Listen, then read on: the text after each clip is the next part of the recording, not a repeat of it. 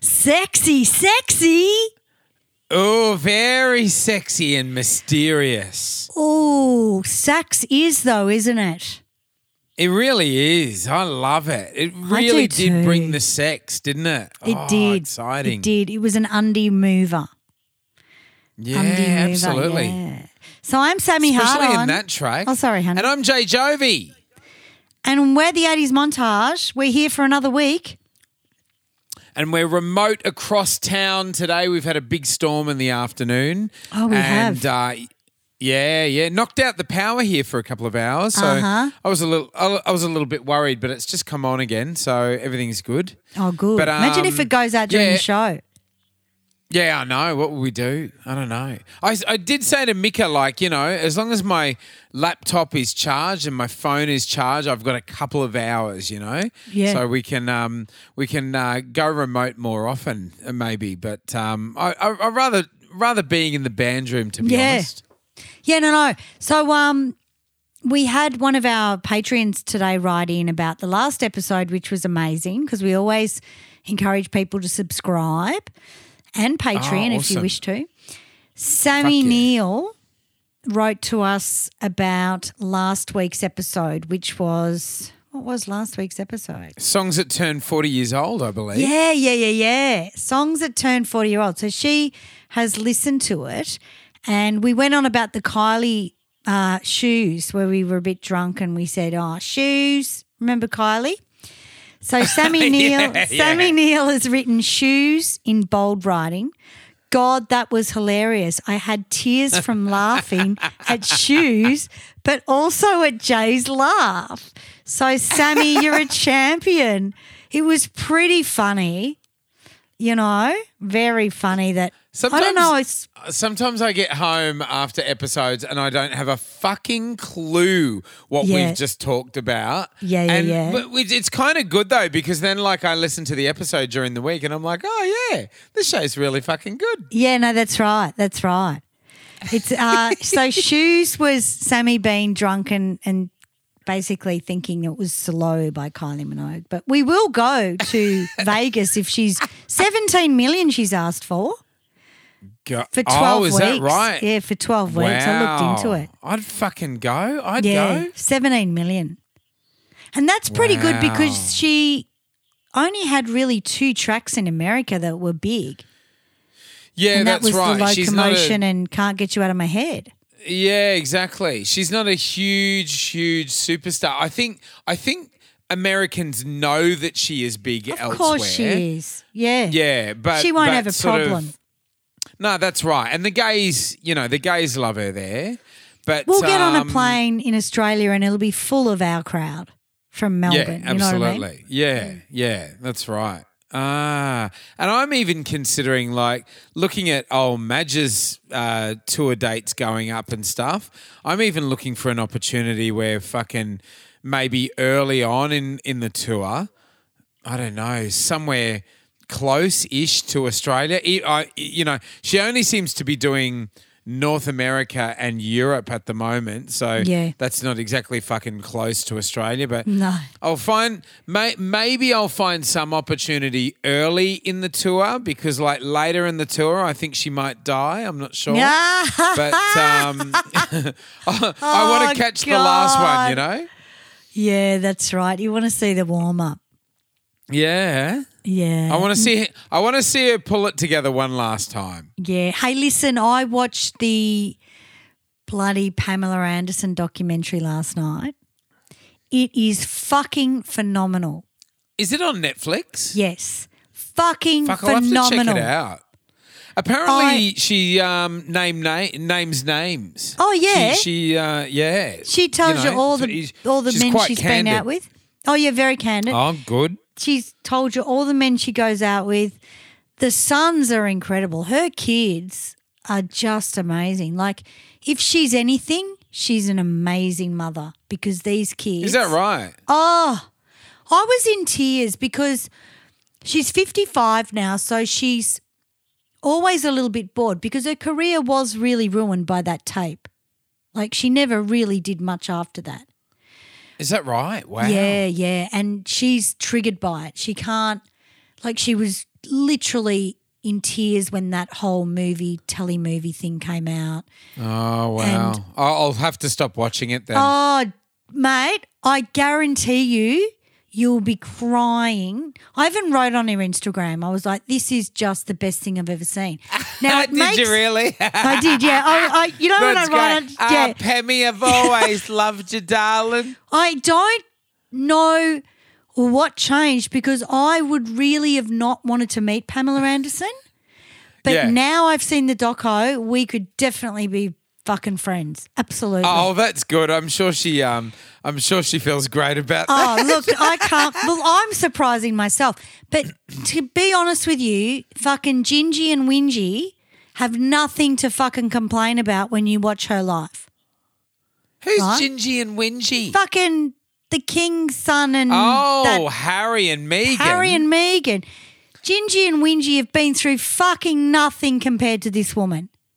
And that's what makes me laugh because this woman came and was so violated by the internet and getting this, like it just started the whole streaming thing on the internet and everyone got this video if you paid for it. It was a new thing and they were just at that time where, and they didn't make a cent out of that, you know. Oh, no. And she's kind of really... She's still amazing, but she comes on without any hair and makeup done. So that's really brave as well.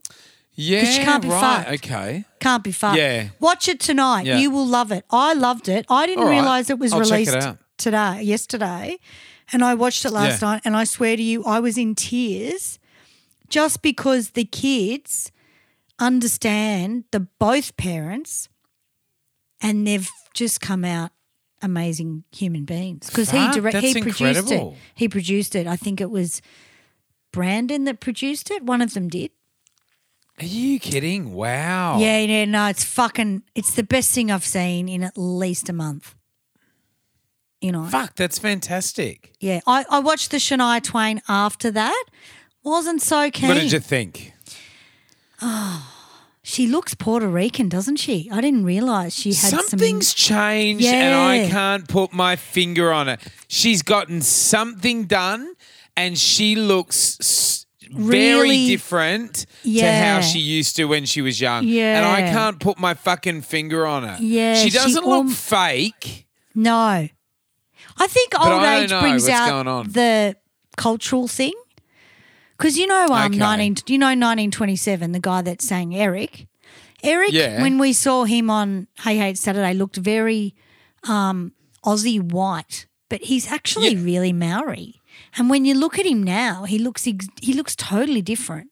So I think they grow into their culture. I don't know how it happens. No, they do. As they get older, they look more like themselves. Yeah, well, like John Stevens, like he looks, in his sort of maturity, he sort of looks as Maori as ever, Yeah, but John always looked Maori. I didn't get it. I didn't get it because with his hair and all his, his gear and everything, I never sort of got that, I never sort of got that in particular. I always thought he could have been anything. I thought he could have been a wog. I wasn't sure. But you can really see it now. But you're right. Yeah, I looked at Shania and I was like, because I know Dad was something. But look what she's been through. Wasn't Lionel Richie great to her though? Bringing her back. And, pretty incredible. Yeah. Like just didn't take no for an answer. How's that, eh? Like fucking losing your voice from getting bitten Lyme's by a disease. tick. Yeah, riding fucking a horse. Amazing. Yeah, our life can change. I've ridden plenty of horses that have given me a tick, but anyway. Ah, yeah. So that was we're talking about sex. We're talking about Saxophone in the 80s. It's one Saxophone in the 80s, very sexy. Now, Lily Was Here. What a great track.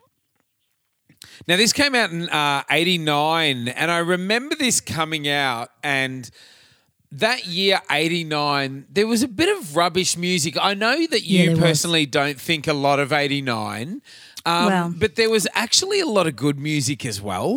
Oh, there was. And this was one of the tracks where I was like, fuck. I agree. This is fucking cool. And I I was really aware of the trash, but I was really pleased that this charted at the time. And I was, still young at the time. I loved this. And I loved it to the stage where I wanted to find out all about it. I was like, where has this come from? It was an instrumental. And, of course, it's Dave Stewart.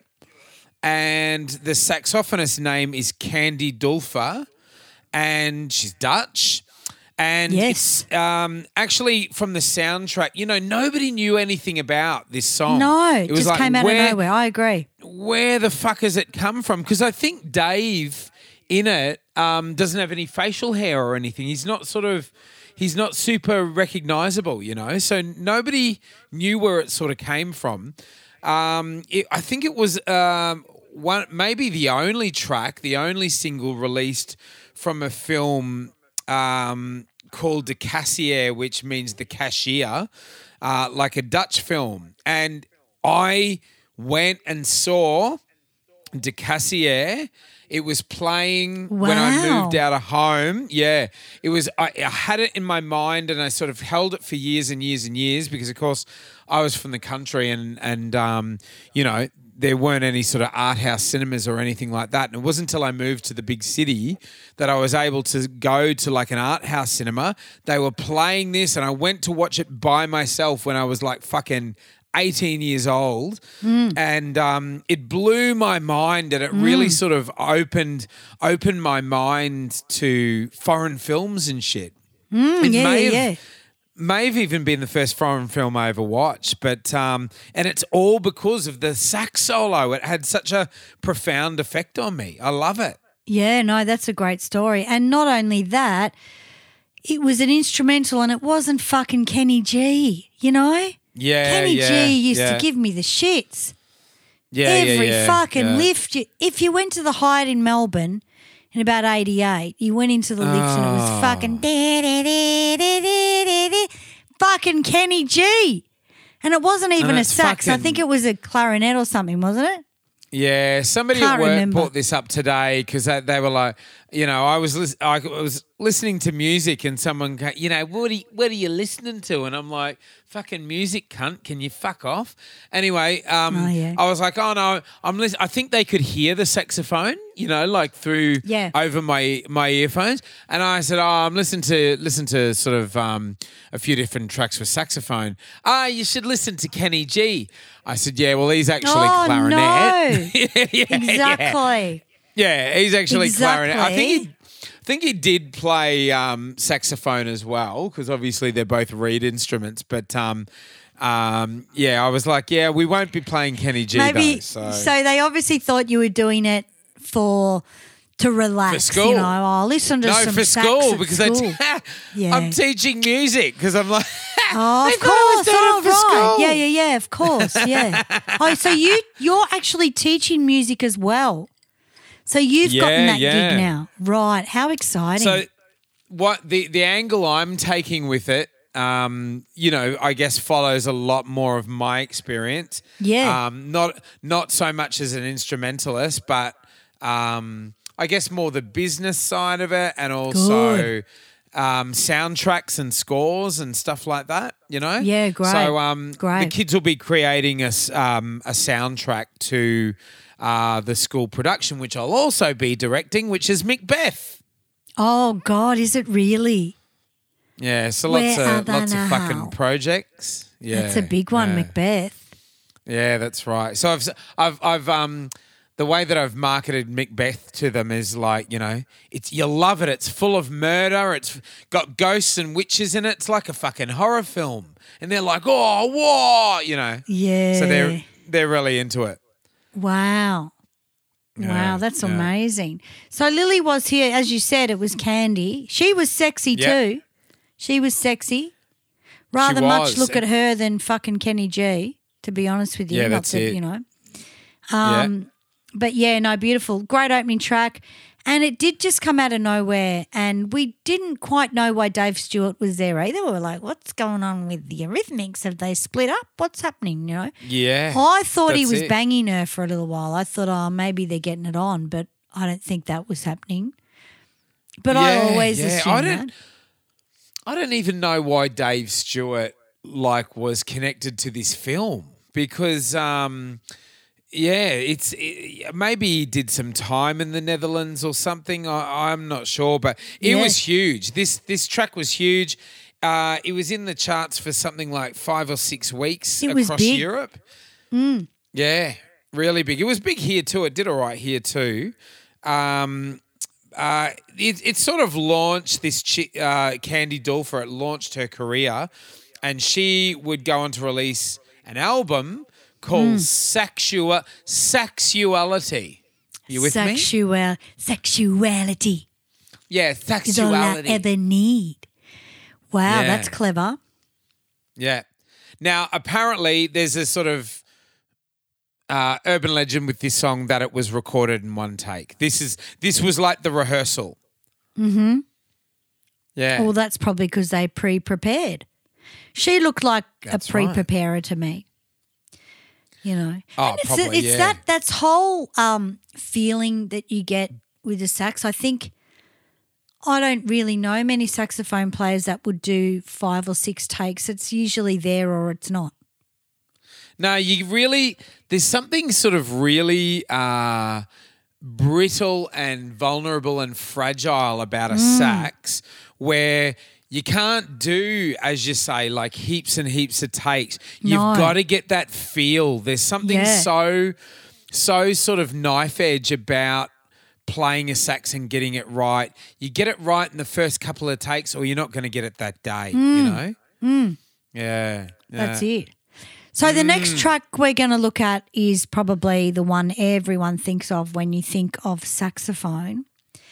Yeah, and you're it's probably a ripper. Surprised we didn't open with this one, actually. Yeah, no, well, I didn't want to be so obvious. I thought, Lily Was Here was a big one. But I've actually – oh, no, it opens with this, so that's what we're going to do. Here we go, kids.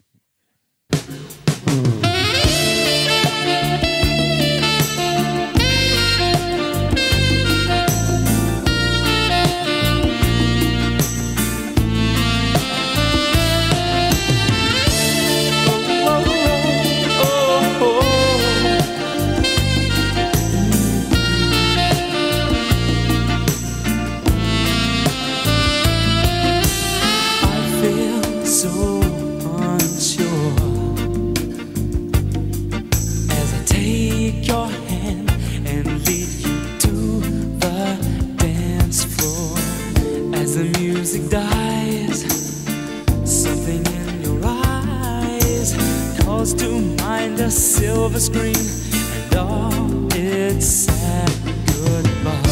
I'm never gonna dance again. Guilty feet have got no rhythm, though it's easy to pretend. I know you're not a fool.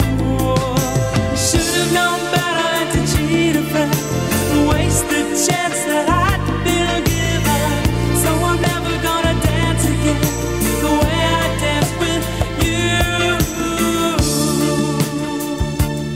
Oh.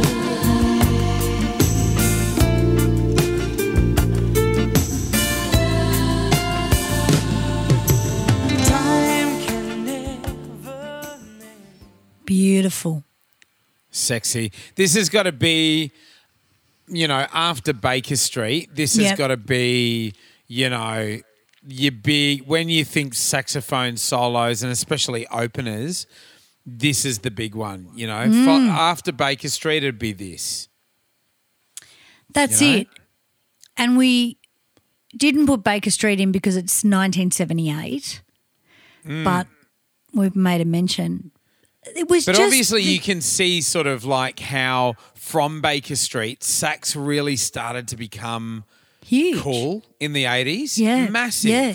And it was really exciting because sort of in the 80s, you basically had, apart from the vocal, you had 3 lead instruments. You had guitar, you had sax, and you had keys, It was fucking awesome. Like it was. Yeah, that's right. I think, to have a sort of to have like a brass instrument, to have like a woodwind instrument as like one of your leads, that's so fucking random. I don't know. I think that's really fucking cool. It's one of the things I love about 80s music is the element of sax like all the way through. And not only that, this song was just as huge. Like it was every week it was number one.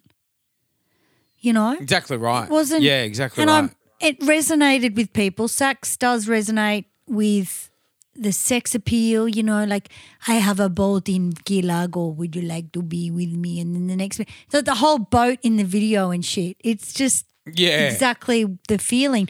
And we talked about this in our first episode. Our very first episode we talked about Careless Whispers and the video clip. It's an amazing video clip and the sax just brings in the fucking sexual frustration, doesn't it?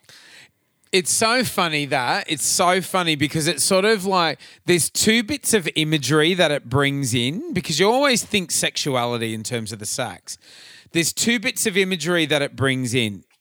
Correct me if I'm wrong. One is like beachy, boaty, fucking holiday vibes. The other is you're in a laneway and it's sort of jazzy in a back street kind of thing. You know what I mean? Uh-huh. Yeah, that's right. You know? Yeah, you're either tropical or you're in the alleyway. Absolutely. Yeah, you're shooting up in the alleyway. Now, let's credit the artist. Of course, it's George Michael, this track, but the saxophonist's name is Steve Gregory. Steve Gregory, yeah. He was quite prolific in the 80s already, playing with a lot of people throughout the 80s. But, of course, sort of following this, he worked with all kinds of people, Maxi Priest, Queen, Alison Moyet. He was British, of course, sort of given all of those references. But like an incredible solo, this guy. It's funny, what you can play sax in a million different ways. There's one thing that sort of is like a signature for 80s sax, and that's like growling up into the note, if you know what I mean. Yeah. Like they growl, like they growl you're growling the sax. out a chick. That's right. That's what brings the sex. And I you love listen a to bit the of very growling. first note. Oh, good. That's nice. Yeah, no, it is nice. Just to start exactly. things off. It was really, really important that they did growl up wherever that's they right. were going. You know, Across and there the were different board. sax. There was the alto sax, there was the tenor sax, there was fucking everything, you know. Yeah. Careless Whispers, you can't not think of Careless Whispers when you are asked to choose a song with a saxophone in it, if you're over 40, I guess. Yeah, that's right. It's a bit of a cruise ship song, this one. But I used love to it. do There's it heaps. I love it. Oh, did you? Did you really? Yeah, just in a duo. Yeah. Yeah. Because when you're in a duo and you've got backing tracks, the saxophone, you got no saxophone player. So the saxophone just comes out of these speakers and it's kind of embarrassing because it's the thing that sticks out and you obviously don't have a saxophone player, but that's how stupid we were in the early 80s where it was like, oh, it's still amazing though. There's no real players, but fucking that's amazing. Look at that, you know? Yeah. People don't see how special it is when you actually get a fucking saxophone player in the band, that it's much more exciting than a backing track with a sax on it, you know? Oh, yeah, it just doesn't – there's no comparison, is there? Like you bring out a real sax and it's just like this light goes on, you know, it's incredible. Yeah, and I mean, look, we haven't put songs in that I would have loved to have put in, which would have been Taxi Mary by Jojo Zepp. And I would have loved to have put that on. But you know, even Jojo Zepp in the old days or Wilbur Wilde had a saxophone and it was just amazing watching people do that live. Yet not many kids wanted to learn the sax. It was something that some people used to learn and it was for special people that are very intelligent. Right. That's my background. I think they're highly intelligent people, saxophone players. Yeah, that's right. Yeah. I wanted to play the sax. I desperately wanted to play the sax. There's my argument, eh? I Highly didn't, intelligent people. I didn't want to particularly play guitar. I should have. You fucking idiot. I wanted to play the sax. My brother played the trumpet. They had an old trumpet fucking sitting around, so they gave it to me. Instead of playing the sax, I had a fucking trumpet. Yeah, right.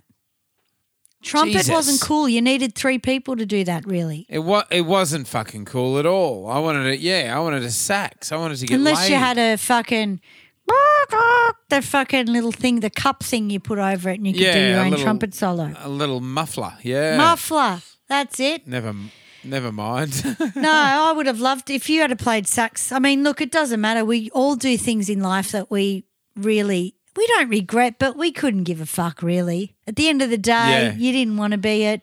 But the people that, like I wanted to be a fucking keyboard player. Never in a million years was I going to give a fuck that much, you know. But the people that actually do take lessons and do exams and read the books and join bands and really passionate, I think they're really great people, you know. Yeah, that's right. And a great thing about sort of sax becoming hot in the 80s, it brought a lot of there weren't a lot of rock saxophonists straight away. You know, they were pulling guys out from other genres, and like most often it would be jazz and things like that. And so you'd get these sort of they were quite unique in amongst the bands that they would be playing with. You know what I mean? So you'd get these guys like bloody Kirk Pangillian, James Valentine, and so forth. Quite nerdy and quite peculiar guys, you know. So it's good to see. Clarence Carter. Yeah. There's a lot of people we won't mention today, guys, but we're just picking randomly. And look, this could if have you want easily another been a double episode of episode, Sax couldn't People, it? drop us a line. Oh, fuck yeah. Drop us a line, let us know. We could fucking fill this out twice. Yeah. Absolutely. We can do another one. It's all good if you want another one. I mean, it's pretty sexy. The next one is amazing, this track. I've got 12 tracks today, so we've done a bit more than what we need to. The Motels, perfect track, and we'll just play this bit of it.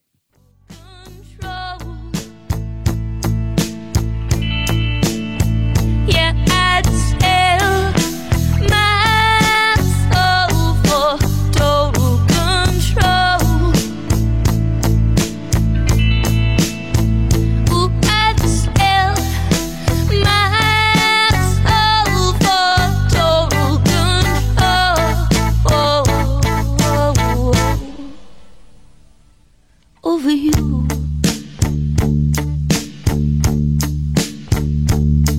over you, total control over you.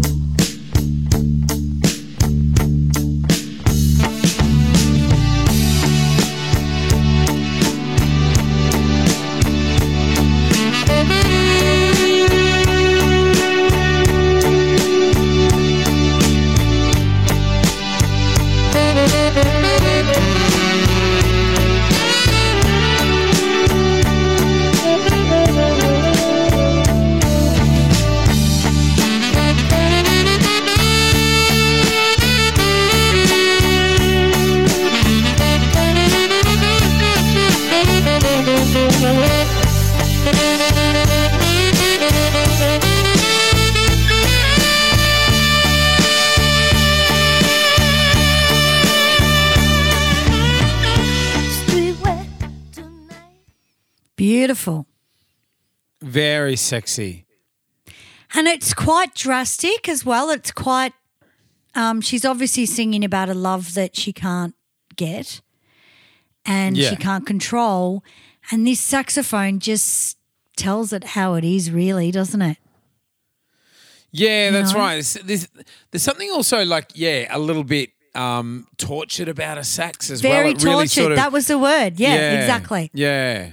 It sort of ties well with the angsty 80s thing of, you know, those feelings of longing and angst and everything that are, you'd right be through in jail. 80s love songs. Yeah, you'd rather be in jail than do that. Yeah. I did this song with Brian Mannix years ago. Ah, and cool. Brian came in to do the trivia show at Revolver, and I said, look, Bri, and I came out because it says something about sheets in the song. I came out naked with a sheet over me and a choker and my big blonde wig, and I sang the song, and I said to Brian Mannix, I said, look, during the sax solo, I need you to come out and light my cigarette, because this was in the days where you could smoke in a venue. So I said, when the sax solo starts, you are to run out like a gyppy and light my cigarette. And people fucking thought it was great, because I lit the cigarette as the saxophone started, because I wasn't singing, and it was Brian Mannix lighting my cigarette. It was the fucking highlight of this career. You know, people just could not believe that Mannix is running out and lighting my cigarette. And, you know, I'm fucking young. I'm looking spanking. Yeah. And we asked Brian to do the show, and he totally went with it, and he was amazing. Ah, great. And everyone just laughed because it was so 80s just to light, because she was always smoking cigarettes in the video as well. Yeah, that's right. So that was what made me want to do that. And Brian was like, all right, no worries, all done. And next minute he runs up with his fucking blonde hair and I just smoked the cigarette and look at him like he's a piece of shit, you know, and it was great. But I have fond memories. Great way to start it. That's awesome. It's on video somewhere, and I don't know where I could find it. But, Total Control, Martha Davis and the Motels. Martin brilliant. Jorard, was the saxophone player and the keyboard player of that band. Yeah, right. Okay, keys as well. I wasn't quite sure about that. Yeah. Now, Martin Jorard. technically, this album came out in '79, but this song didn't chart straight away. It sort of bubbled away for a while, and it was very big in Australia, and it definitely charted in the '80s in Australia. It was really big here. This song, huge. Aussies loved it. Aussies loved everything. Like, if it wasn't for Australia, I think a lot of acts would not have lived past their first album. Like, and I think it's and because Countdown, I'm assuming. You know, Countdown, not assuming. Yeah, Countdown. Yeah, definitely. And also because I think because Australia was such a sort of fucking, far out outpost for the rest of the world, it's like if they heard back that, word was getting out to Australia, it was like, fuck, well, we must be doing something right, Yeah. We have to listen to this song that Australia love. Yeah, because I think Australia is the underdog a lot of the time, and they think, like we all do as Australians, we think we're not enough. And then when you look back in history, we've kind of been the leaders of a lot of shit. You know what I mean? And I don't know why we have that in our culture, It's that really convict weird. mentality, Yeah, it is. Yeah, it is. And, absolutely. And it's sad, but of course we were really, you know what I mean? We weren't the First Nations at all. But it's just something, if someone tells you you're shit, and then you kind of know you're not, but you still have that in you, it changes your whole sort of perspective. Yeah, that's right. It's very hard to back yourself when you've been told you're shit sort of, forever, Yeah. That's it. No, you're so right. Total Control. Oh, I like the next one you've picked. The next this one. one's very sexy. Now, we are announcing Bird's Basement with Rewind 80's Band coming up in July this year. Is that right? It's going to be dinner and show, dinner and blow, Bird's Basement on the 27th of July. The tickets aren't on sale, so don't go ringing them yet, but we will be on sale soon, and that'll be a really special event because it's a sit-down dinner. And we'll be doing this fucking song. We have to do this song. We'll be doing a few different things. That's what I was going to say. We will be. Great. So this is the song. We are going to do a Bird's Basement. This song is a dream of mine to do. It reminds me of my dear friend Joshua Rhodes, who recently passed away. He's all with us, though. I can feel him every day. He's always around. I mean, that's the only reason I watch Pamela Anderson. He was a huge Pamela Anderson fan. I don't watch anything like that, but it was a guided sort of just do it, And this was his favourite song, and we had a real connection with each other in this track. And this is a highly sexual track. Yeah. Here we go.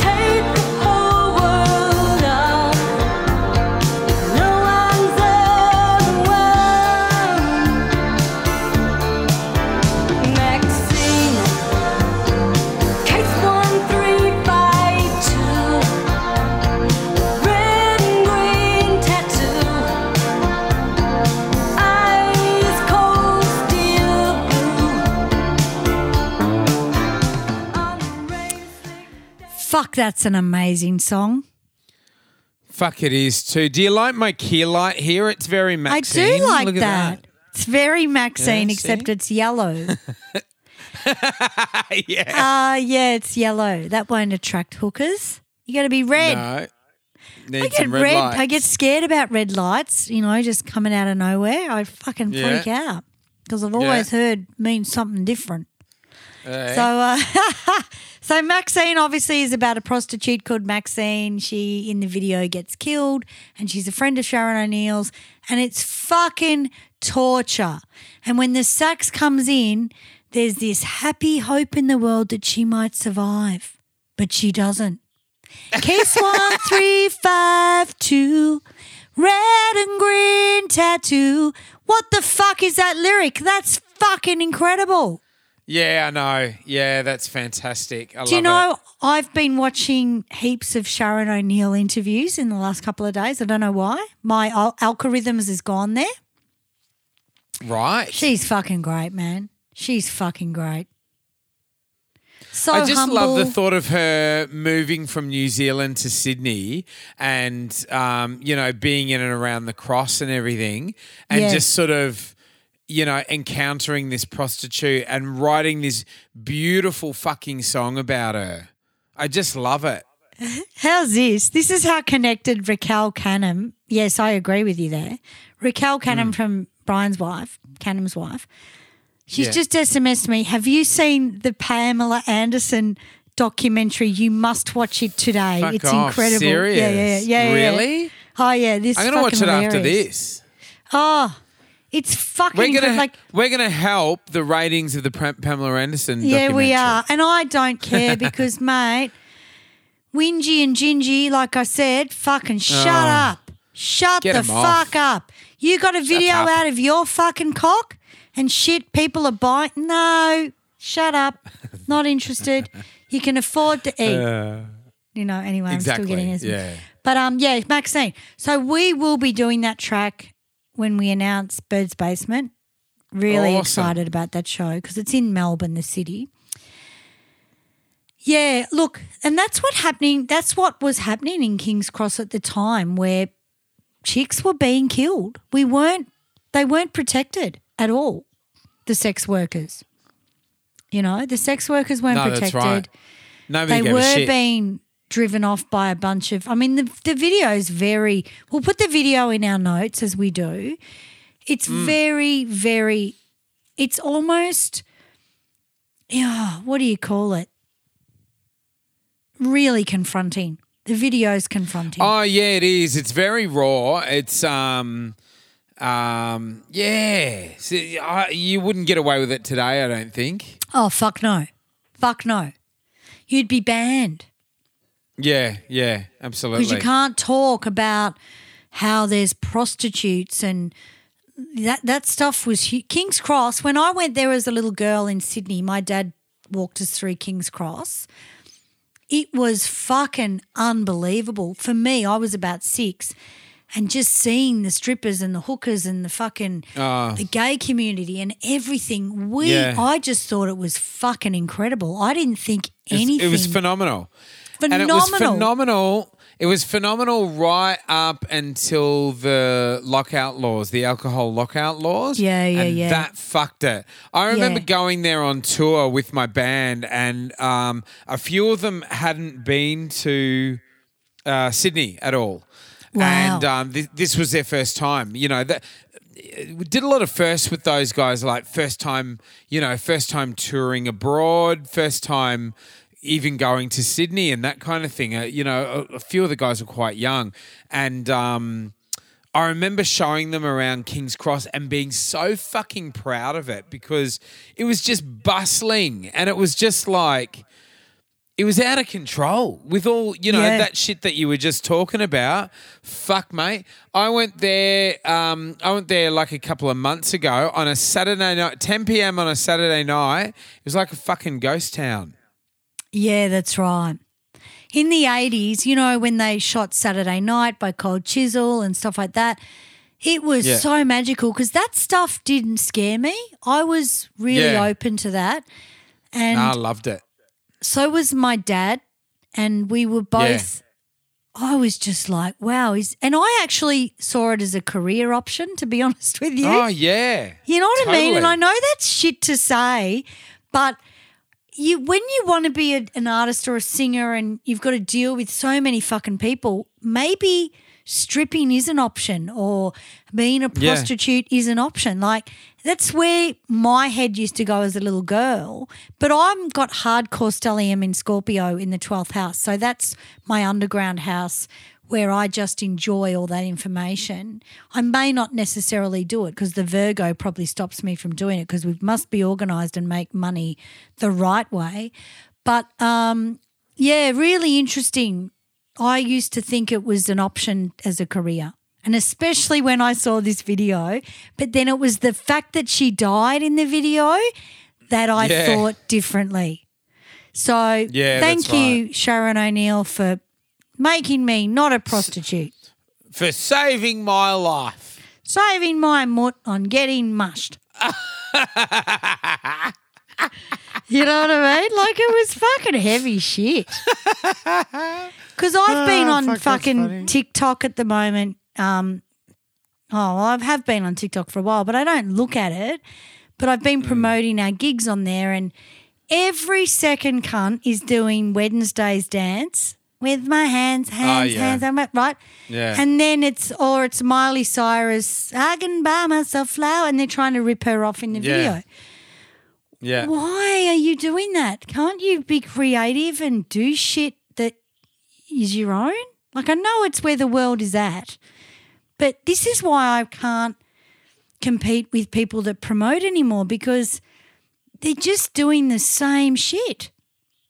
Well, I don't know. It's weird. We're training the next generation to just copy each other, which is fucking scary. We're not training people to be different, encouraging them to stand out and be unique, you know? It's really worrying. I don't get it. Because, I mean, we're in a cover band, we do copy tracks, we do tracks from other people, but that's not okay, and this is okay to stand there and do your fucking dance for fucking Wednesday. Like, and then I saw an interview with her where she said, I don't watch TikTok, I can't watch that. That's just a waste of my time, you know? Yeah, which is awesome because that's why she's famous and you cunts aren't, right? That's it. Fucking hell. Hey, have you got a commercial? Every single time. Yeah, I do. We have a commercial. It's a special. It's a special one. How's my voice? I don't know what that is. What happened? Hope it's not Lyme's disease. I've got ever since COVID, it's not the same. Not me. I don't have COVID, but because we're not gigging as much and we're coming back from Christmas, it just cuts in and out. And when I was watching that Shania Twain thing, I was freaking out going, maybe I've got Lyme's disease, mate. I thought you were mocking me. I thought you were mocking me for a minute. That's what my voice is doing. Yeah, we got a name. Yeah, we got a name. It's shit house, isn't it? I'm going to have to train up. It's really shit. It's never. I think I've got pharyngitis from microphones, but yeah, fucking, it just happens. It's fucked up, and it's, just goes. I thought you were fucking mocking me. No. Like going, we got a fucking head. Doesn't want to work. It's like, fucking no. Oh, sorry. That was so hilarious. Funny. All right, hit us with the... All right, here we go. Here's our commercial. Having fun, school day's done. Time to go on home with Mom. Shall we have a Milky Way? Yes, Mom! Oh, thanks, Mom! Milky Way will keep them going till dinner. Delicious milk chocolate outside, and with its centre whipped till it's light and fluffy, it won't fill them up. No worries about spoiling their dinner. That's so healthy. Milky Way, the treat you can enjoy between meals without ruining your appetite. Did you do the voiceovers in that ad? Did you? Did you play the little kid in that ad? Yeah. Milky Way. Fuck, do you even like them? Sorry, I was just laughing. I wasn't even listening. Oh, it's like That my was voice fucking is funny. breaking. It's ridiculous. Oh, God. It's Yeah, ridiculous. see, I got to keep away from chocolate. It's not good for your voice. It sort of sits right sits right on your throat. Obviously. No, I haven't been hell. eating chocolate either. I did have M&Ms the other day good. because I was listening to our conversation on the last show and it made me want to have M&Ms. But, yeah, no, I do have a bit of pharyngitis. It's just something that takes 3 or 4 months to get rid of. Yeah, right. It's come off a microphone. Some dirty pigs used a microphone and I've gotten it. But it's not laryngitis. You can still sing, but it just disappears in some areas, you know? It's pharyngitis. Pharyngitis, Fahrenheit. That's what it is. Yeah, lovely. So that it's was a little bit hotter. Do you remember that commercial? Yeah. I Milky remember Way? that. Yeah. Yeah, it was Yeah. cute. 30 cents they were, know, Milky Way. Do you see chocolate ads on TV these days? I can't think of any Not fucking really. No. chocolate bar or whatever I've seen advertised. Doesn't it just No. fucking advertise No, you itself? I don't. don't know. No, that's right. I don't. Yeah. Like I watched TV shows during the night and usually it's a lot of infomercials now. There's nothing that really interests me. The or- ad landscape has changed very much. Like Yeah, sort of it has. what you would advertise in the 80s has very much changed from today. Like you would actually get advertising for albums that were being released in the 80s. That was huge. Yeah, that's That right. was huge. And we should start playing a few as well because that I nearly really doesn't did. exist anymore. Yeah, right. That's right, it doesn't. Yeah, like the latest compilation or, you know. Yeah, big couldn't even albums tell you coming what out they from advertise now. artists. Yeah, that's right. I couldn't even tell you. Yeah, well, that's right. And the thing is because TV isn't as important anymore. So they're not going to spend money. No, that's true. You know. Yeah. I don't So you watch might- I don't watch sort of free to air. I don't watch sort of normal TV. I watch digital TV. So digital TV has sort of like different types of ads, you know. It's not what you see on regular TV. Yeah, that's right. So I really wouldn't know. You know, I wouldn't know what goes on TV, to be honest. Well, I watched The Project and sometimes I watch the news and the project will finish and then there'll be 3 ads on the project. It's like it's all about Yeah. getting traction for the TV show. But Yeah. never a product. I don't really see a product, you know. And TV, you know, TV ads are so cheap now because they used to be thousands of dollars and now they're like, Yeah. God, you can get 30 ads for $1,800 now or something, you know. Yeah, that's right. They still ridiculous. advertise. They still advertise cars because I always audition for car ads. Yeah, cars are big. And Yep. See them now again. They used to they were big on advertising cars in the 80s as well. But yeah, beyond that, I wouldn't fucking know. I certainly haven't seen a fucking Cadbury Dairy Milk chocolate ad No. since the 80s. And McDonald's is another one they advertise because they've used Bon Jovi Living on a Prayer, which none of those cunts in yeah. that ad would sing. You look at Yeah, those no, people in the that's car, right. nah, they wouldn't even know the song. Living on a Prayer. No. And I think Kiss had one of the songs on. So they've got to use 80s music to get even people interested to look up, I reckon. Yeah, that's right. Absolutely. That's right. Because there's no sense of legacy with anything that comes out today. You know No. what I mean? There's no gravitas. You're not going to No. get and like even though I know Miley Cyrus is huge with that track at the moment. I don't no one's- mind the track. no one's- I love it. Yeah, it's good. It's Good great. on her, you know? But you sort of you're still able to grab kids of today with 80s music and everyone else. You know what I mean? And everyone Yeah, else. look, TikTok to me is Miley Cyrus and Wednesday at the moment, and Yeah. it kind of really fucking bores me. Like, Yeah, right. I never I liked don't- TikTok because it was just bad dancing, you know? Yeah, see, I will never know. It's sort of like, it's one of Yeah. those things that Like I always thought to myself, I want to be up with everything. I want to sort of have my head around everything. But since leaving Facebook, I'm fine to not have TikTok in my life as well. Well, that's the thing. Facebook and Instagram are not doing well. They're not building the traction anymore. So everyone's going to TikTok for their products or whatever, or, you know. Mate, I saw oh, look, I can't even tell you what I've seen, but it's just not good. Bring back potluck with fucking Bernard King. That's what I say. Half these cunts wouldn't last. Bit of variety. A bit of variety. But we're going to play the next one, which is a beauty. Here's some saxophone for you.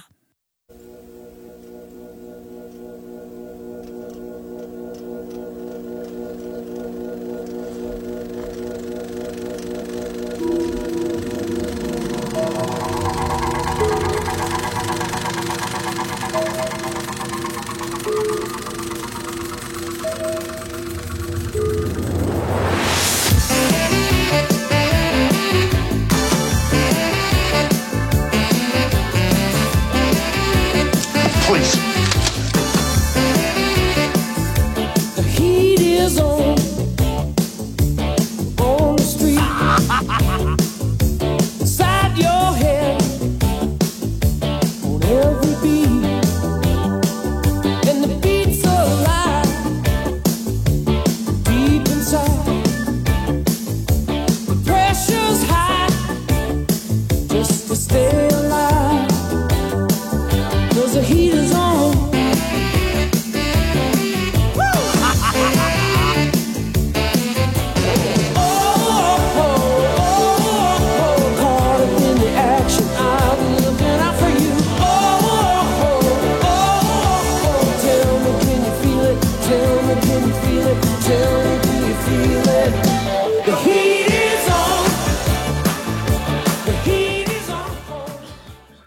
Woohoo!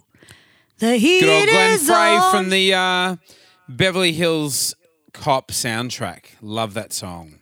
Yeah, great song. Written by Harold Faltermeyer, that also did Axel F and The Fletch, a theme song, and also stuff from Top Gun as well. Amazing composer, but awesome. Love the sax in that song. Yeah, amazing. Amazing. And really good production, you know. Yeah, beautiful. I think sax with great production in it really works. Yeah, yeah. I think this. I love this song, and I think it's like so 80s. This is like a really good example of an 80s track. If you were to say like, oh, you know, what kind of music they play in the 80s, this would be one that I would play to give people an example. Just because it's got all the ingredients of an 80s song, you know what I mean? That's right. It's very Huey Lewis in the News, though. Yeah, it is. It's a bit Very fucking cooler fucking than based. Huey. Yeah. Oh, it's very, yeah, but Maddie's been learning it, and it's fucking, when you break it down, it's pretty much based on that.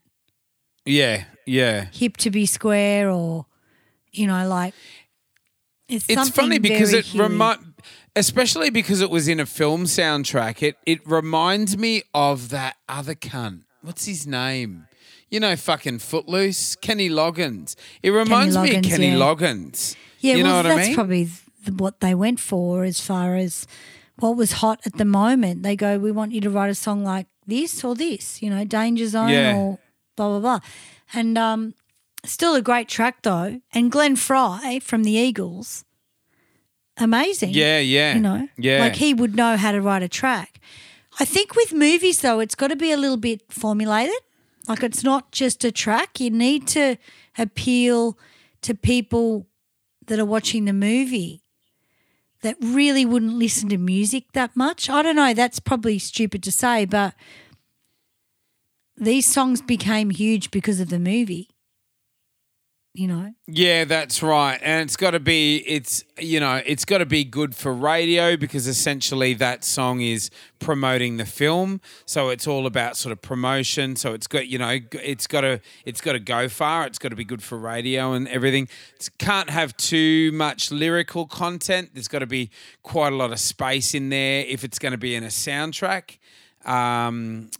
For dialogue and stuff to go over the top of and so forth. And this does. It has like several solos, several different instruments. It's got the guitar solo, the sax solo. It's fucking, good song. I like it. The horn player, the sax player in this is David Woodford, by the way.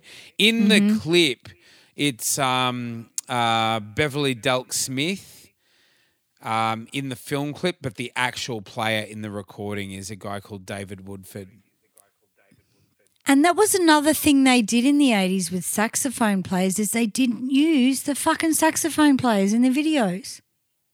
No, that's right. This is why I reckon the reason why I think is because they were pulling sax players out from other genres that like perhaps weren't as cool. So it's like they were sort of. Yeah, well, they were getting like, or they were getting like people that just didn't fit the image, So they'd get some, right. They'd get some cool cunt to fucking hold the sax and be pressing the wrong keys and shit in the film clip, who look good, and then it's probably some fucking jazz legend that's actually played on the track, Yeah, that's right. Well, that's exactly right. I mean, we don't know how many Stevie Wonder tunes he's played harmonica on that we didn't know about because Stevie wasn't in the video, It's just funny how a lot of those musos do hide from the video clips, I'm pretty sure Stevie did Shaka Khan, I Feel For You. And he wasn't in the video. I'm pretty sure he did too. And it's like it was a really weird sort of a thing, wasn't it?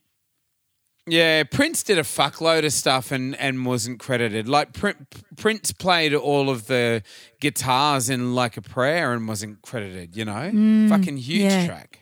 Yeah, interesting. But maybe they just want to play sometimes and they can't be fucked, Absolutely. But the next track we've got would be Australia's number one saxophone track, I reckon. Gotcha. It's just beautiful. So we've come in at this song just before the solo, but I wanted to give you a lead up. Beautiful solo. 3 notes, only 3 notes because we do it in our band. Right? Here we go. Yep.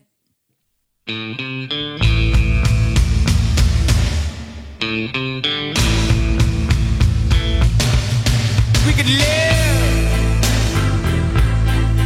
for 1,000 years. If I hurt you, I make wine from your tears. I told you that we could fly, 'cause we all have wings. But some of us don't know why. I was standing, you were there, 2 worlds collided, and they could never, ever tear us apart.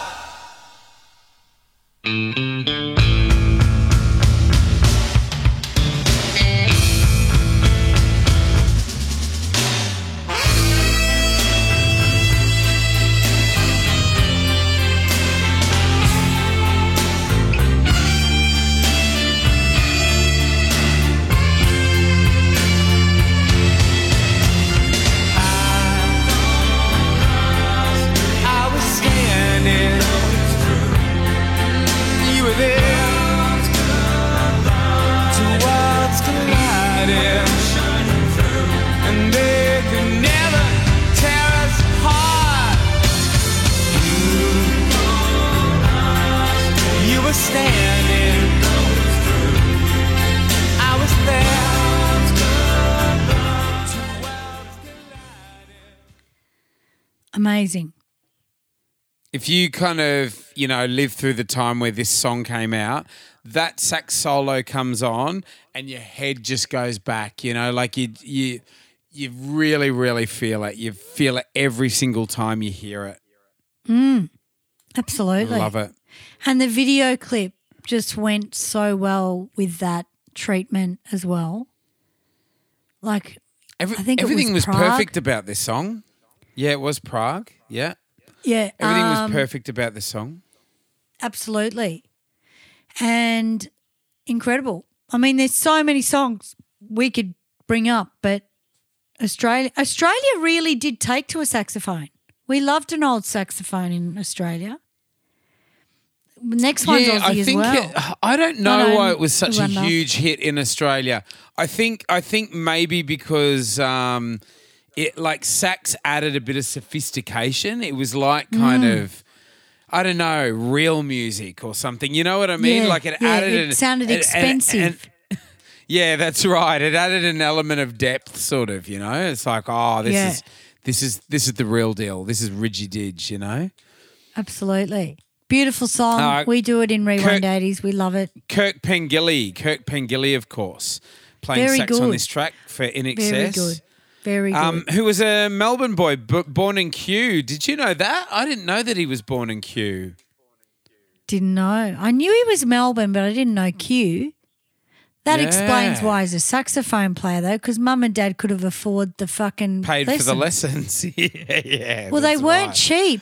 If you wanted to do like a saxophone or a trumpet lesson, I think they were more expensive than a drummer lesson or something. Like I remember the prices being really different because it was sort of like an elite sort of lesson, Well, it was because it was sort of like it's a classical instrument. It's traditionally a classical instrument that made its way into jazz and then into rock, Yeah. They were expensive. There were less sax teachers and they could charge whatever they liked. Absolutely. So the next track we're going to play is, we can't do a show without Sax and these guys. And I've sort of started the song before the solo. Let's have a listen.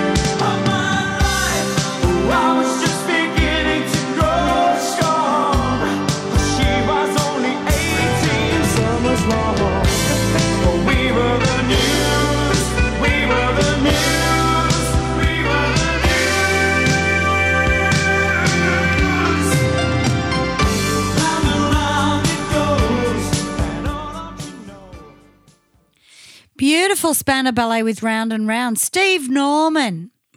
Yeah. He was my spirit animal in the 80s. I loved a bit of Steve Norman. Oh, really? I loved him. Really loved him. Just thought he was Now, they cute. were a sophisticated band, weren't they? Oh, fuck. Absolutely. First band I ever saw in concert. Is that right? Yeah. Broke in, didn't Wow. pay because I didn't have the money. Where? And Entertainment Centre in Melbourne. Now, not being from Melbourne at that time, where was the entertainment centre? AAMI Arena, is that what it's called now? Oh, yeah, Amy Stadium. Yeah, Amy Stadium. Wow. So it used to be called the Entertainment Centre. Fuck, that's a good question though. Was it the one across the road? I think that was the Glass House across the road.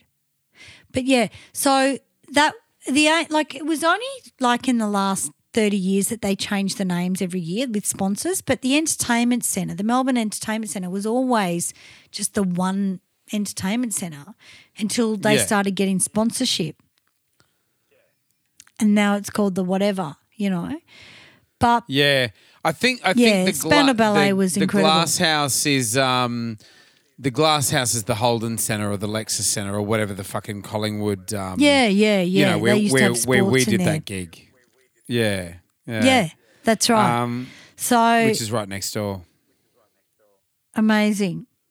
But yeah, look, Steve Norman only really played with Spandau Ballet. I mean, he's got his own stuff out now. Spandau Ballet, there's a documentary about them called Underneath the Barricades or something. That's not bad. But I've met Tony Hadley, as I've said before. Lovely guy, beautiful guy. And they no longer get along. So I don't, like Tony does his own show and then Steve Hadley's got his own show and then there's another show. There's about 5 shows of Spandau Ballet, Yeah. which is fine, but which one do you go to, I'd go to Tony Hadley, to be honest with you. Because there's brothers in Spandau Ballet, isn't there? Yeah, that's right. They're always in and out of the courts. I always worry when there's songwriting. brothers in a band and neither of them are the lead singer. I always worry about their sort of long-term. That's a good fucking point. That's a thing. good point. Because it's That's like, who's another the boss? episode. What brothers have fucked the band? Bros? Brothers that have fucked the band. Brothers that have fucked the unit up. Absolutely. Because, see, Duran had the surnames, but they weren't brothers. So that doesn't count. No, that's right. Yeah. And the Thompson And they're all twins still weren't together actually except twins. for Andy. Yeah. That's yeah, right. Exactly. Yeah. So it's a really interesting thing. I think when there are brothers, even though the brothers did have a big fight between each other, Yeah. it's an interesting thing when you get family involved with a whole lot of other people around. It is a different thing, It's strange because it's sort of it creates weird power dynamics because the brothers will always, they'll either stick right by each other and then you've got this little power block because, especially if one of them's not the lead singer, it's like, who's the boss? But then if the brothers have a massive fucking falling out, it can really fracture things as well. So, yeah, it makes for a weird dynamic that. Some brothers really get along and some just want to fucking kill each other. Yeah, that's right. Because you can, when you're related, you can talk the truth, Oh, yeah, that's right. Yeah. Yeah, no, but All right, we had what to bring next? up What have we Spandau got? Ballet because he was amazing. Oh, yeah. Now this one's one of yours. It's amazing. Here we go. Oh, this is beautiful. I love this.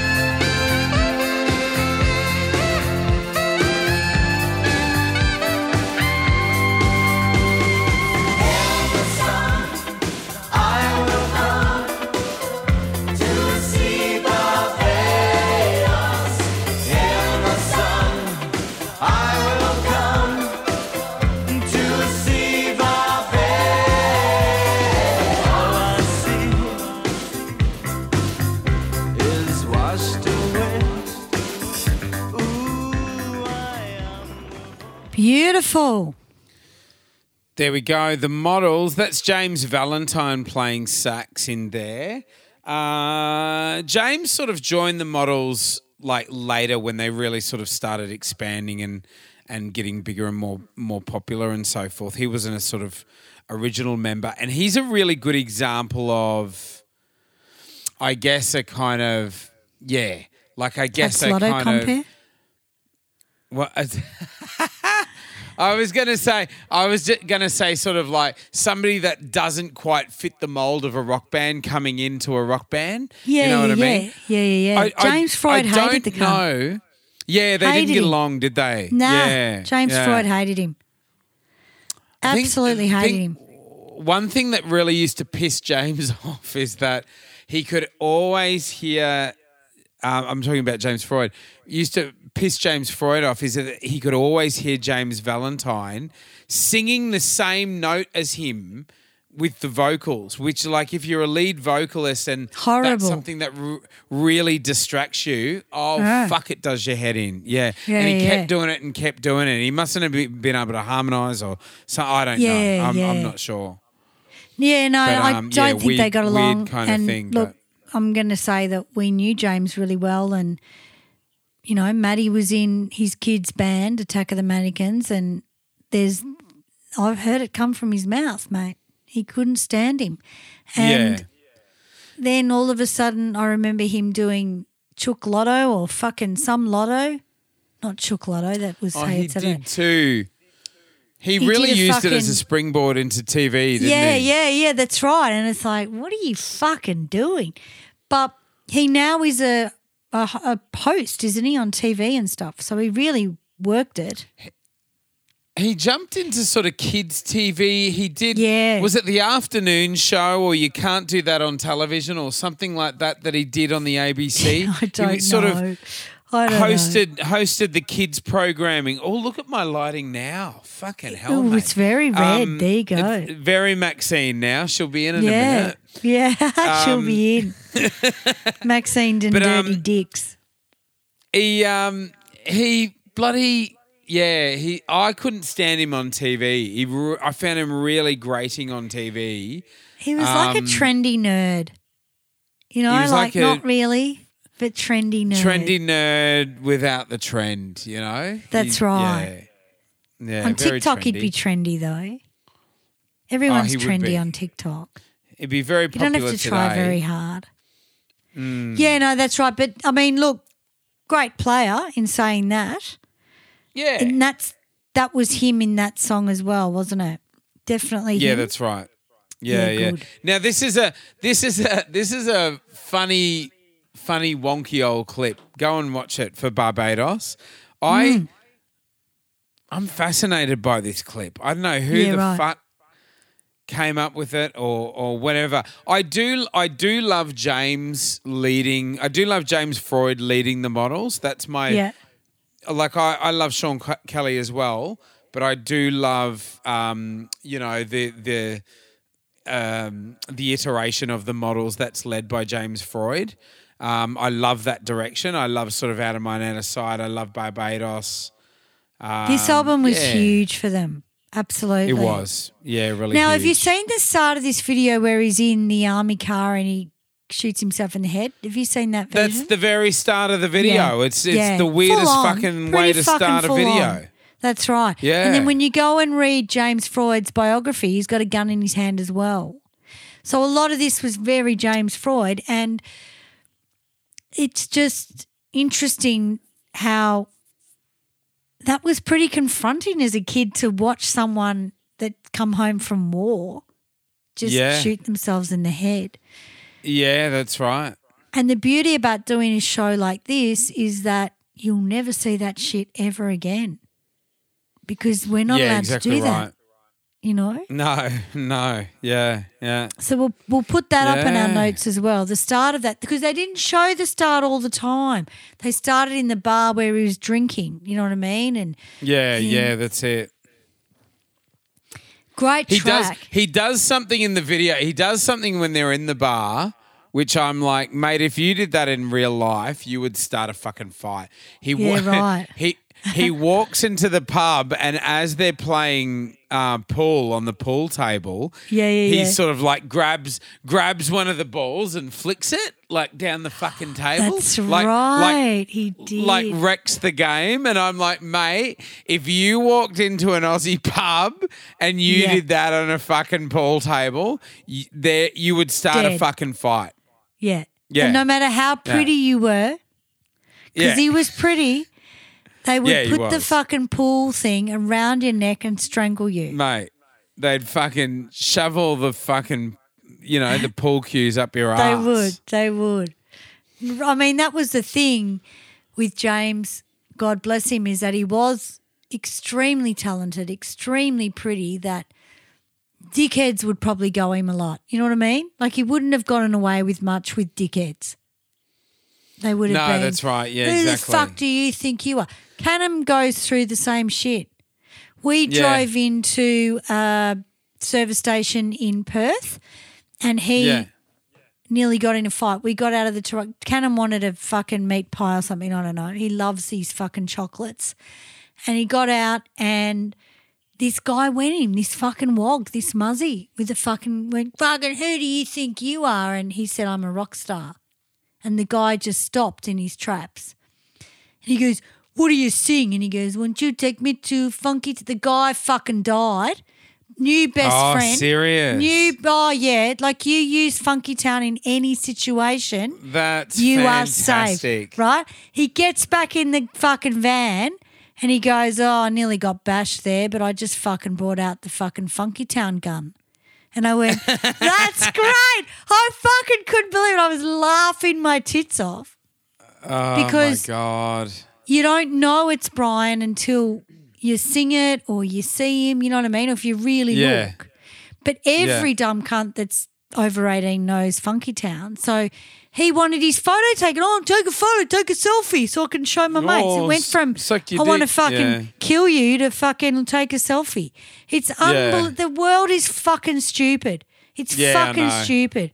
And I went Yeah. out with Maddie's family on Sunday. We went to this restaurant in Oakley, this Greek restaurant, right?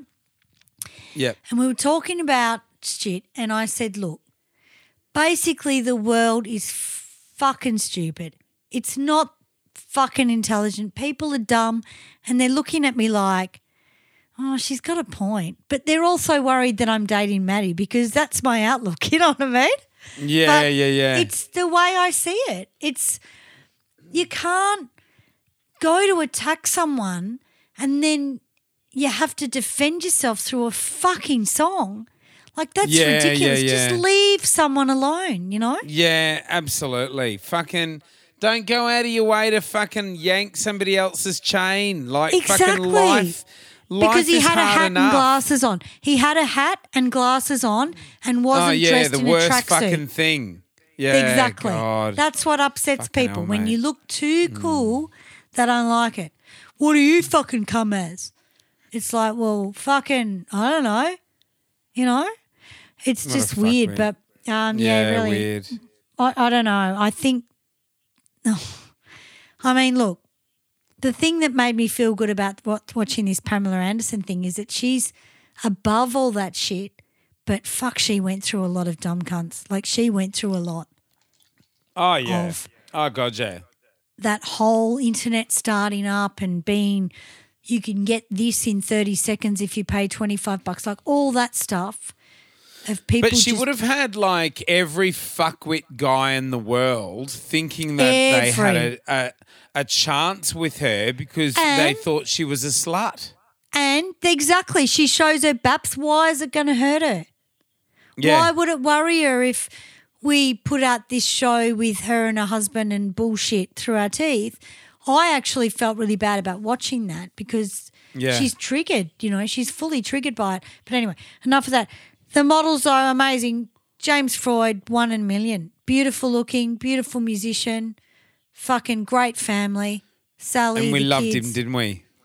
Loved him. We went out. Remember, we did the spot gig and he was drinking red wine and you and me were dancing with him and stuff. Like, he was just yeah, amazing. He was pissing himself. Yeah.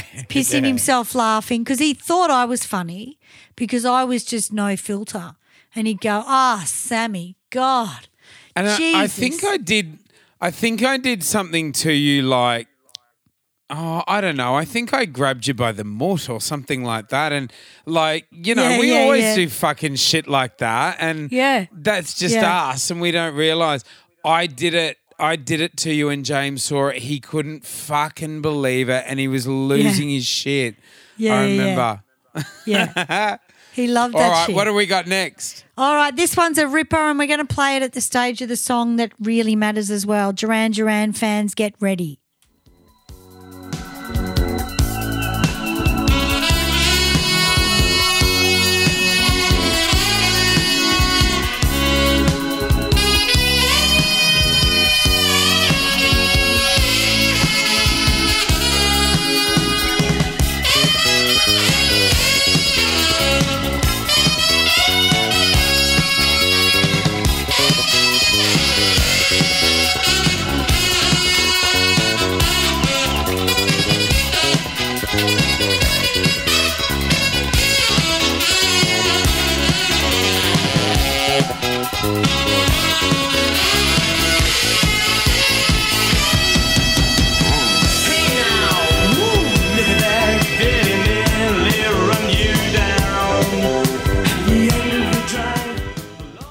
I think this guy's my favourite.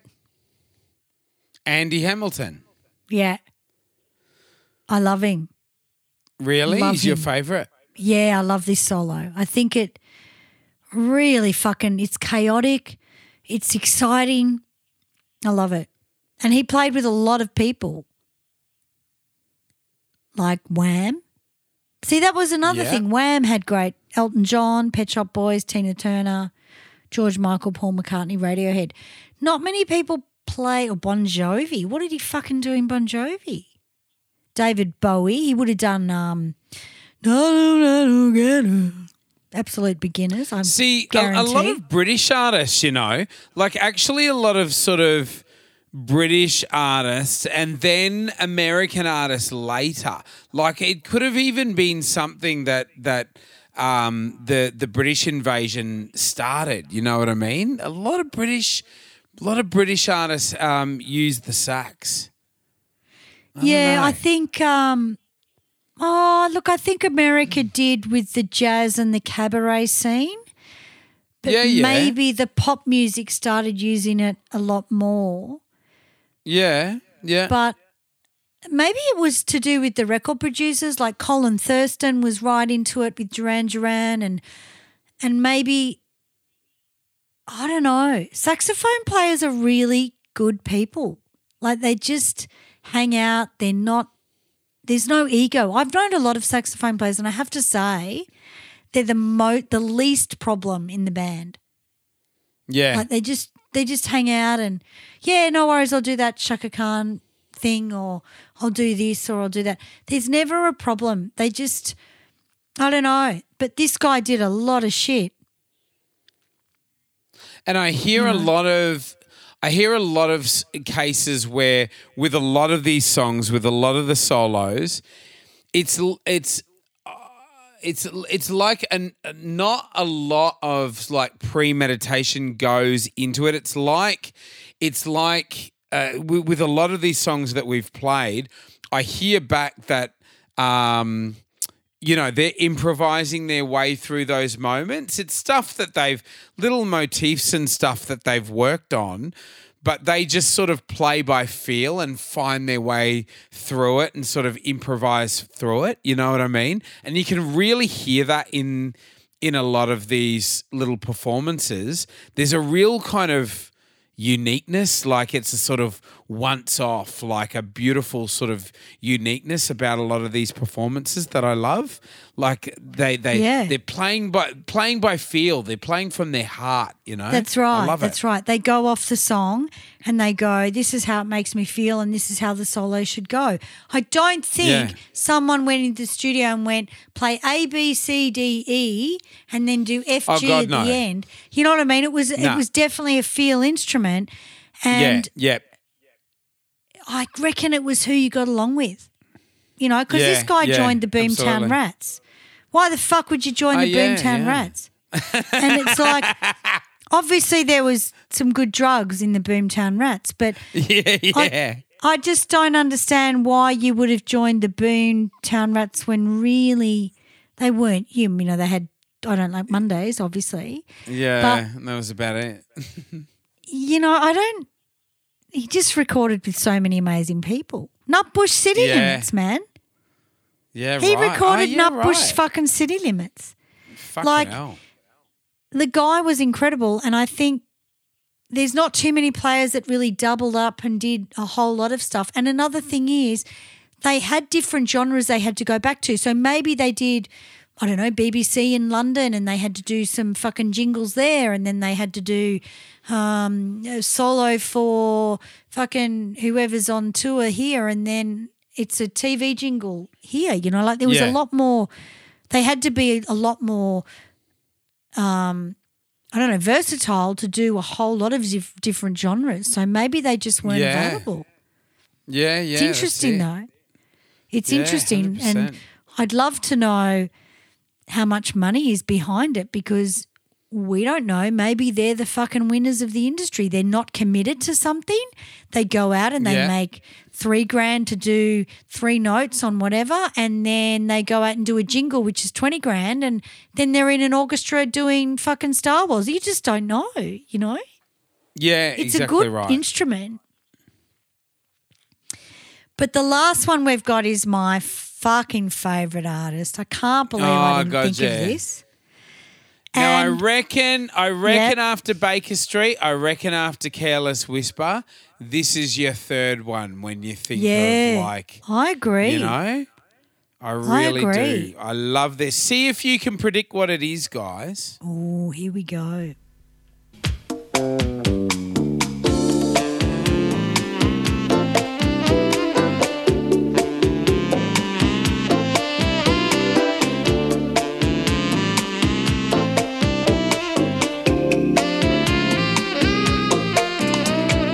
Diamond line, lover boy.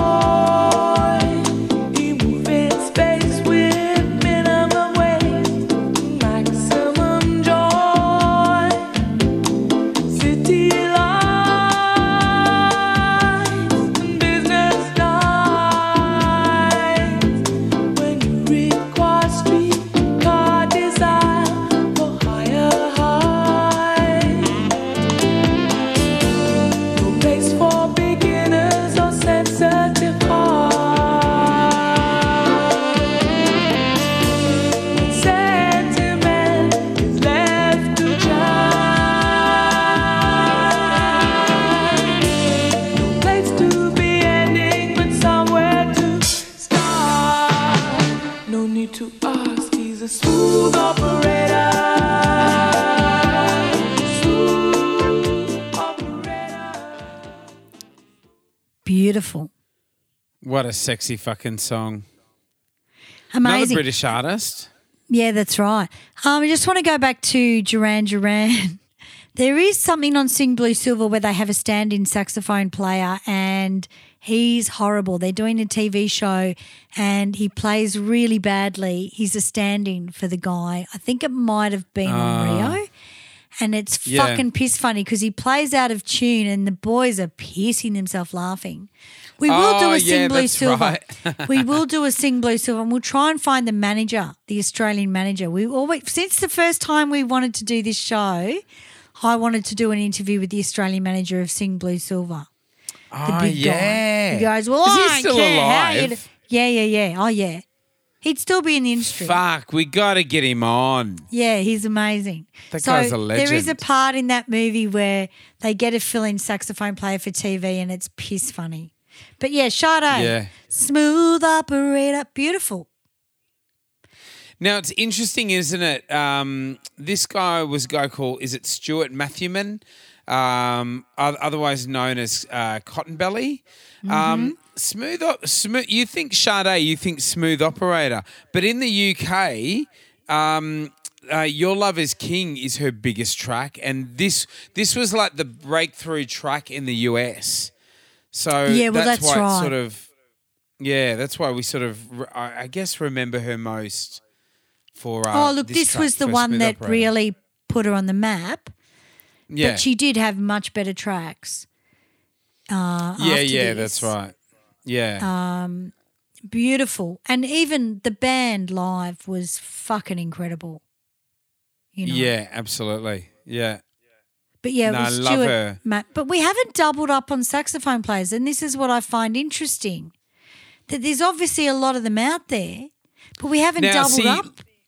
I desperately want to go through and do honourable mentions, but I reckon there's another show in this. Yeah. Well, we can do another show. I'm happy to do one. I mean, it's all about conversation. You know. Now, guys, if you out there agree, if you want to hear another, because there is some beautiful music behind this, trust me. If you want to hear a second show on our, sexy sax of the 80s, please write into us and get in touch because there's a lot of fantastic material here. So, I mean, we're all over social media, of course. We're on Facebook and are we on TikTok with this or with the live band? No, look, TikTok's under Planet 80s Productions, but we've got a Facebook, the 80s Montage, and we have an Instagram and all that stuff, but we have a link tree now, which is, I think it's the 80s Montage podcast. So you'll find all the links to everything on the link tree. And fantastic. Write in and just, let us know because I think there is another episode in this for sure. Yeah, absolutely, I reckon. We're on over 10 different platforms, so please jump on board as a subscriber. Don't just listen to the odd episode. I believe the last episode, the songs that have turned 40 years old, has charted quite well. Is that right? Yeah. Gahan? Is it Gahan? Yeah. That was pretty cool. Went into their top 50. But a lot of our shows, all of our shows have been listened to at the moment, which is amazing. We did mention Sammy Johnston, didn't we, the subscriber on podcast? Oh, yeah, we mentioned Sammy Neal at the top of the show. We also have a new subscriber, Sammy Johnston. So thank you we do. very much Thanks, Sammy. for jumping on board. Love our new subscribers. You'll always get a shout out. So don't just listen to the odd episode, guys. There, some really sort of good ones recently. Jump on board as a subscriber and come on board long term with us. You get the sort of episodes as soon as they drop as well. They download automatically, and they'll be ready for you to listen as soon as you have an opportunity. Whether you're on the train or driving to work or doing whatever you're doing, we'll be there ready to talk about the 80s. And you can become a Patreon for as little as $1.50 a month. For $10 a month, you get the extra episodes. We've recorded a couple of Patreon episodes just in the last couple of weeks. Yeah. So Patrons, you've got new shiny eps coming to you very soon. You have. And next week we'll be doing a new Patreon, but in the middle of Feb, you'll be getting the B part of the top 40 hits of 1983. That are 40 years old. So that's coming along for our patrons as well, which is awesome.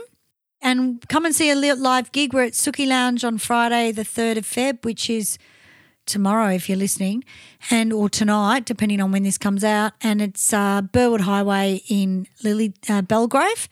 And you can come along and get your tickets at the door. But, come and see a live show. Cairns, we're in Bairnsdale, everywhere. Awesome. All right. Guys, take care of yourselves. We love you all around the world. Thank you, subscribers. Thank you, Patreons. And if it's music, mateys, or cool shit from the 80s, we're going to talk about it. Unreal.